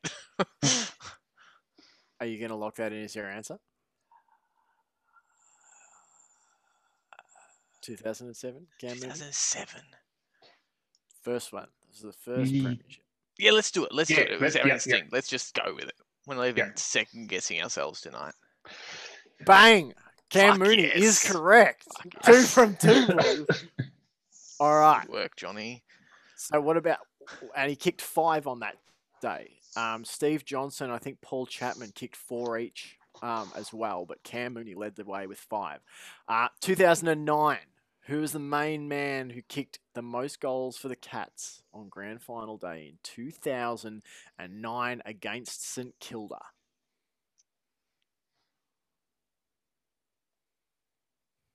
Relatively low scoring. This one. Nathan Adler or I reckon it's either Nathan Ablett or Cameron Mooney again. Don't know that Nathan Ablett was actually even in the side in 2009. Ah, 2007 he played, wasn't it? Yeah, he was Yeah. definitely there in 07. So I'll give you a bit of pass. It's not Nathan Ablett. No. I think we Since he figured, didn't I think play. we figured that out when you said he didn't play. But Yeah.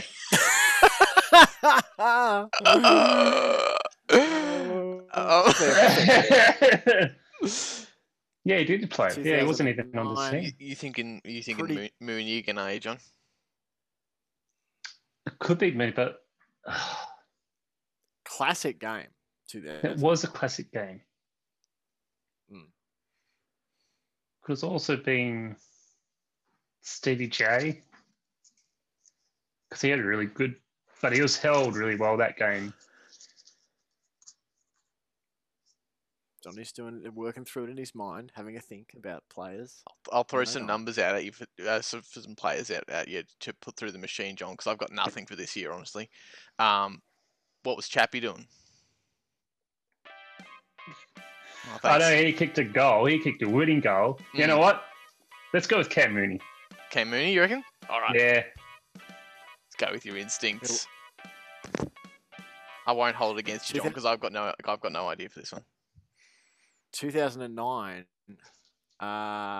was Paul Chapman. Oh, Kicked the you winner. fuck, John! we should have gone with your instinct. I You relied said on Chapman. Oh, no. Again, the comedy was perfect. I had to pounce on that. All right, so then we're 2009, Chappie kicked 3 and won the game, really, with that famous snap handed off from Varco. All right, 2011. That's all right, John. We can throw that one. We can throw that one. Don't let it be a thing. 2011.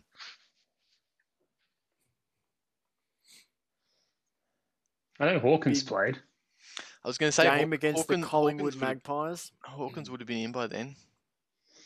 Hawkins, dominant third quarter in the 2011 grand final. Absolutely ragdolled. I think it was Ben Reid for the Magpies.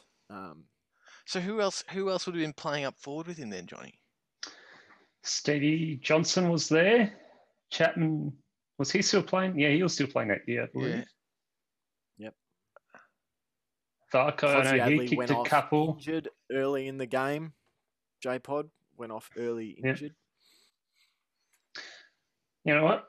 I think it was. I have a feeling it was Hawkins. I really do remember that. I'm happy to back. I'm happy to back Hawkey. Who are you thinking? Do you have anyone in mind? No, only going back to Chappie and possibly.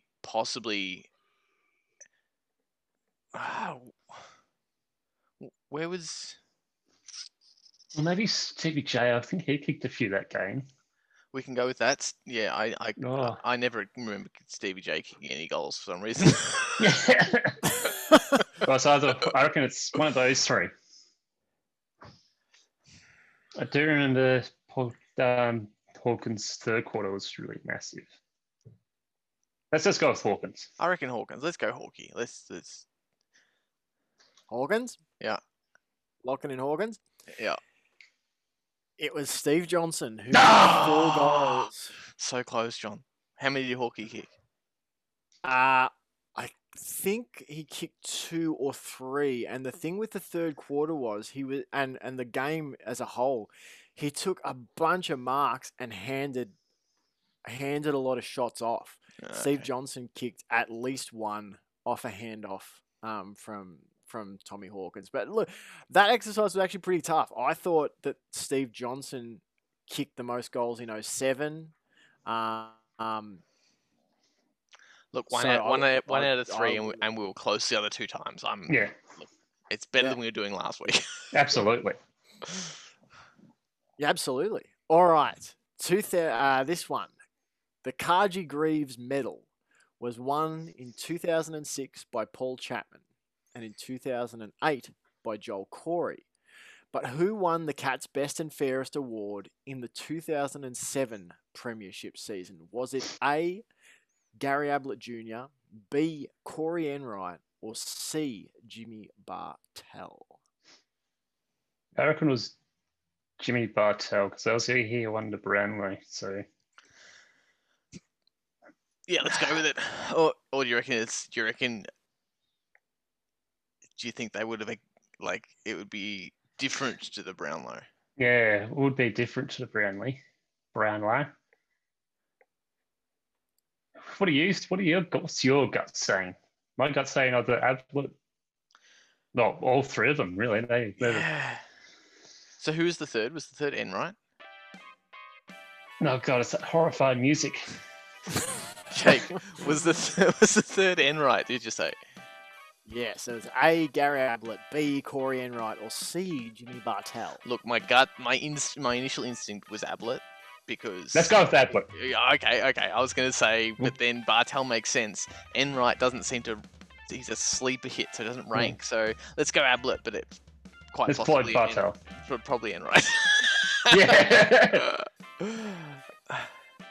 The 2007 Cardi Greaves medal winner is Gary Ablett Jr. Yay! Yes. Yes. Nice.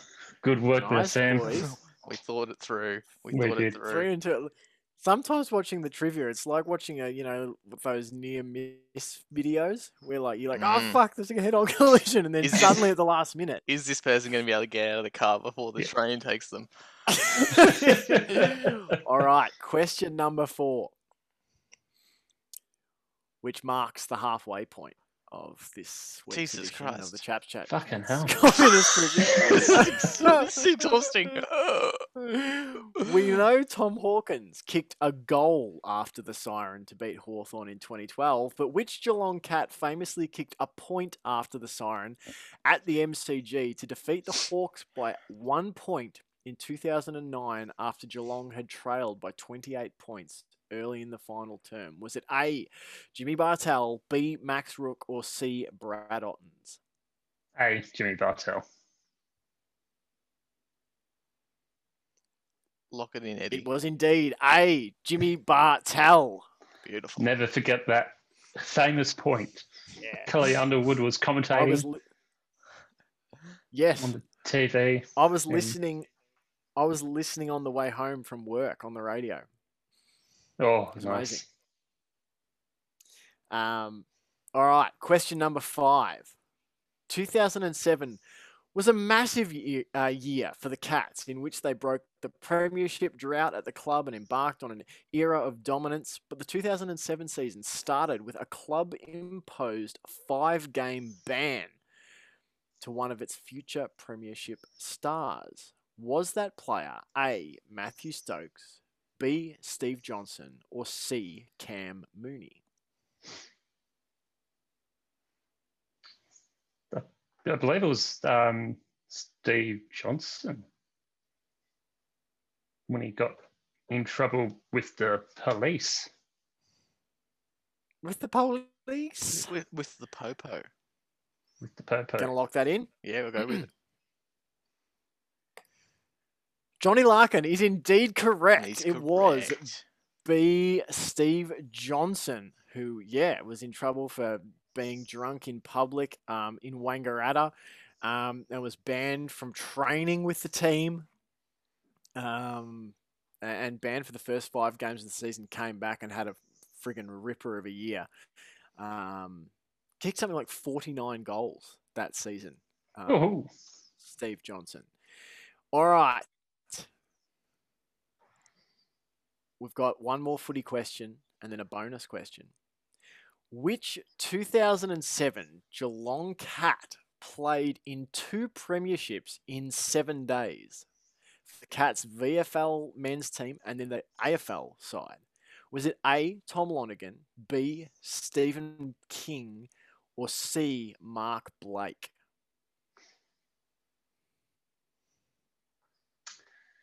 Well, it wasn't Lonergan because he was injured out that year after that nasty, nasty hit.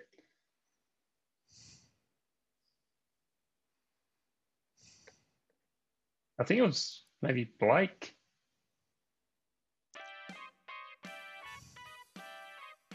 My gut's saying Blake. I'm happy to go with your gut. It's steered us very true so But far. then Stephen King. But Ooh. Look, what were the circumstances under which they went and played at the VFL as well? As in, was it that they didn't get like, I don't know, like was it a specific hole that needed filling in the squad?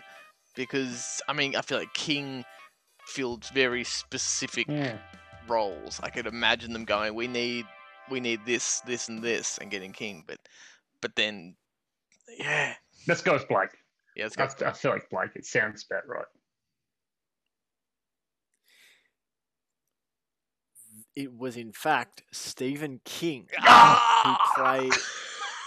played as the ruckman in the VFL side, and then replaced Mark Blake, who had fallen out of form across the back end of the season. So Stephen King won 2 premierships in a week for the Cats.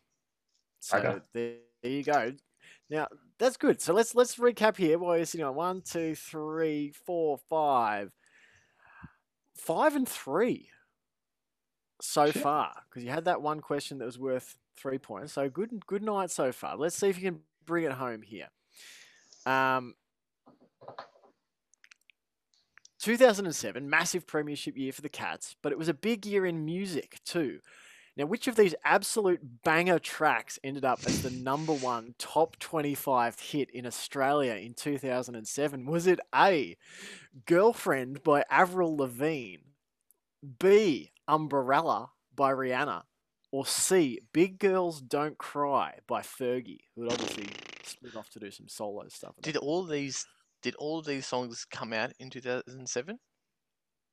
They were all in the top 25 in 2007. Okay, that's all I wanted to. I just wanted to double check. I feel like if Umbrella came out, I feel like that one has to be #1. But maybe that's just hindsight because of how well that song stuck around. No, that's a red herring. So he's chucked in there as red herring. It's the obvious choice. It's definitely the most recognizable and memorable now, but that doesn't necessarily mean it was #1. Where were everyone's heads at in 2007? You know, not there. We all sing not with those 3 songs. And speaking of red herrings, Avril Lavigne were thoughts on Girlfriend? What are we thinking here? Don't even know that song. Process here? That's a big fat lie. Hey, you. In fact, I'm pretty sure John and I recorded a video clip to that song. Oh yes, that one. Yeah, as part of a filmed skit show that we used to film. Thankfully, the tapes of which have long been destroyed. I'm thinking Umbrella. I don't know. I'm thinking the same. I feel like she obviously even then probably wasn't the household name she is now, but at that time I still think she was probably yeah. I'm going with it. I'm going with go for it. We'll lock that one in. So locking in Umbrella by Rihanna as the #1 top 25. If this is Girlfriend, I'll be very disappointed in everyone in 2007. Hit in Australia in 2007, it was in fact C, Big Girls Don't Cry by Fergie. Jeez, an underwhelming song to be #1. Spent 9 weeks in a row at #1. Now here's some extra bonus points. I'll give you 1 point for if you can name any other songs that ended up in the top 25 songs in Australia by the end of the year. Do you want to take a guess at any? Oh fuck, I don't know. I was still listening to songs from the 70s to 90s exclusively at that point. I don't even know what songs came out then. Something by Simple Plan. I don't know. Yeah, Blink-182 maybe. You're in the ballpark. A Green Day song. What about My Chemical Romance, like Black Parade? That feels like that was that time of era. Didn't end up in the top 25 if it was. I think it was a maybe 2006 Black Parade album. Yeah, there was some interesting ones. I think I'll take you on a little walk down memory lane here, if you like. Top 25 included some bangers like "Straight Lines" by Silverchair, "Lips of an Angel" by Hinder. Oh my I mean, God. who can God, forget? Jesus. Loz and I were just rewatching that video recently. Man, that's a strange song. "Candyman" by Christina Aguilera. "Dance Floor Anthem" (parentheses) "I Don't Want to Be in Love" by Good Charlotte. "This Ain't a Scene, It's an Arms Race," and "Thanks for the Memories" by Fall Out Boy. So Fall Out Boy popped in a big way in 2007. See, most of these songs I would have picked above Big Girls Don't Cry. Yeah. Just Get didn't. your Wouldn't have rated that song as even being that popular. But there you go. There you go. Get What do ready we know? Get ready to jump Barely off a football. cliff Definitely because not music. "How to Save a Life" by The Fray. Yeah, that feels 2007. 20 Good Reasons from Thirsty Merc. So Jack, you'll be happy with that one. Thirsty Merc, comment, tick. "Hook Me Up" by the Veronicas, and a collection of other songs that we all no doubt downloaded off LimeWire. We've come to the end of another episode of the Chaps Chat Cats Communist Quiz Show, and indeed another episode of the Chaps Chat Cats show. It's been a weird. Yep. Yet again. It's been strange. Now it's a bye week, but we're trying to get some stuff up and running. Well, we're thinking about having a very special guest, possibly two very special guests on the podcast for an episode over the bye week for the Cats. So you will hear from us again before Geelong plays Port Adelaide in a week and a half, 2 weeks time, whatever it is. I think they play next Thursday night. So you will hear from us. Gents, you've said it all and you've done it all. So thanks so much for flying. That won't hold up in court. Until next time, guys. Stay groovy. You guys have a go here. Thought you were going to say stay crusty.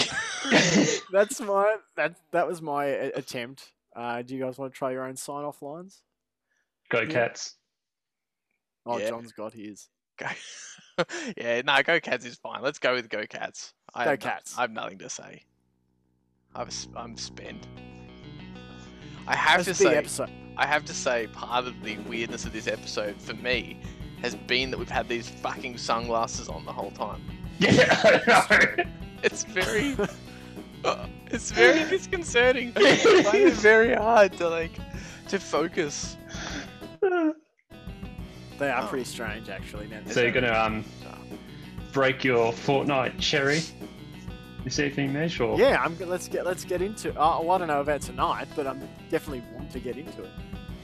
Want to get into the Fortnite craze. The night is young, as is the fortnight, because it's for 12-year-olds. It's true, and we're obviously 12-year-olds. 12, yeah. At heart, I'm 12 at heart. Boy, 2007 top 25 What a year. was a bit of a blast from the past. You're closer to 12 times 3 than you are to 12. Fuck off. Fuck off.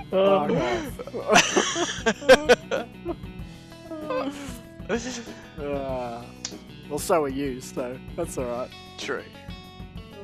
We're closer. Yeah. Shit, I know. Oh, I'm the closest now. Yeah, it's your birthday in a week, Johnny. Have a special episode. Go Cats. Go Cats.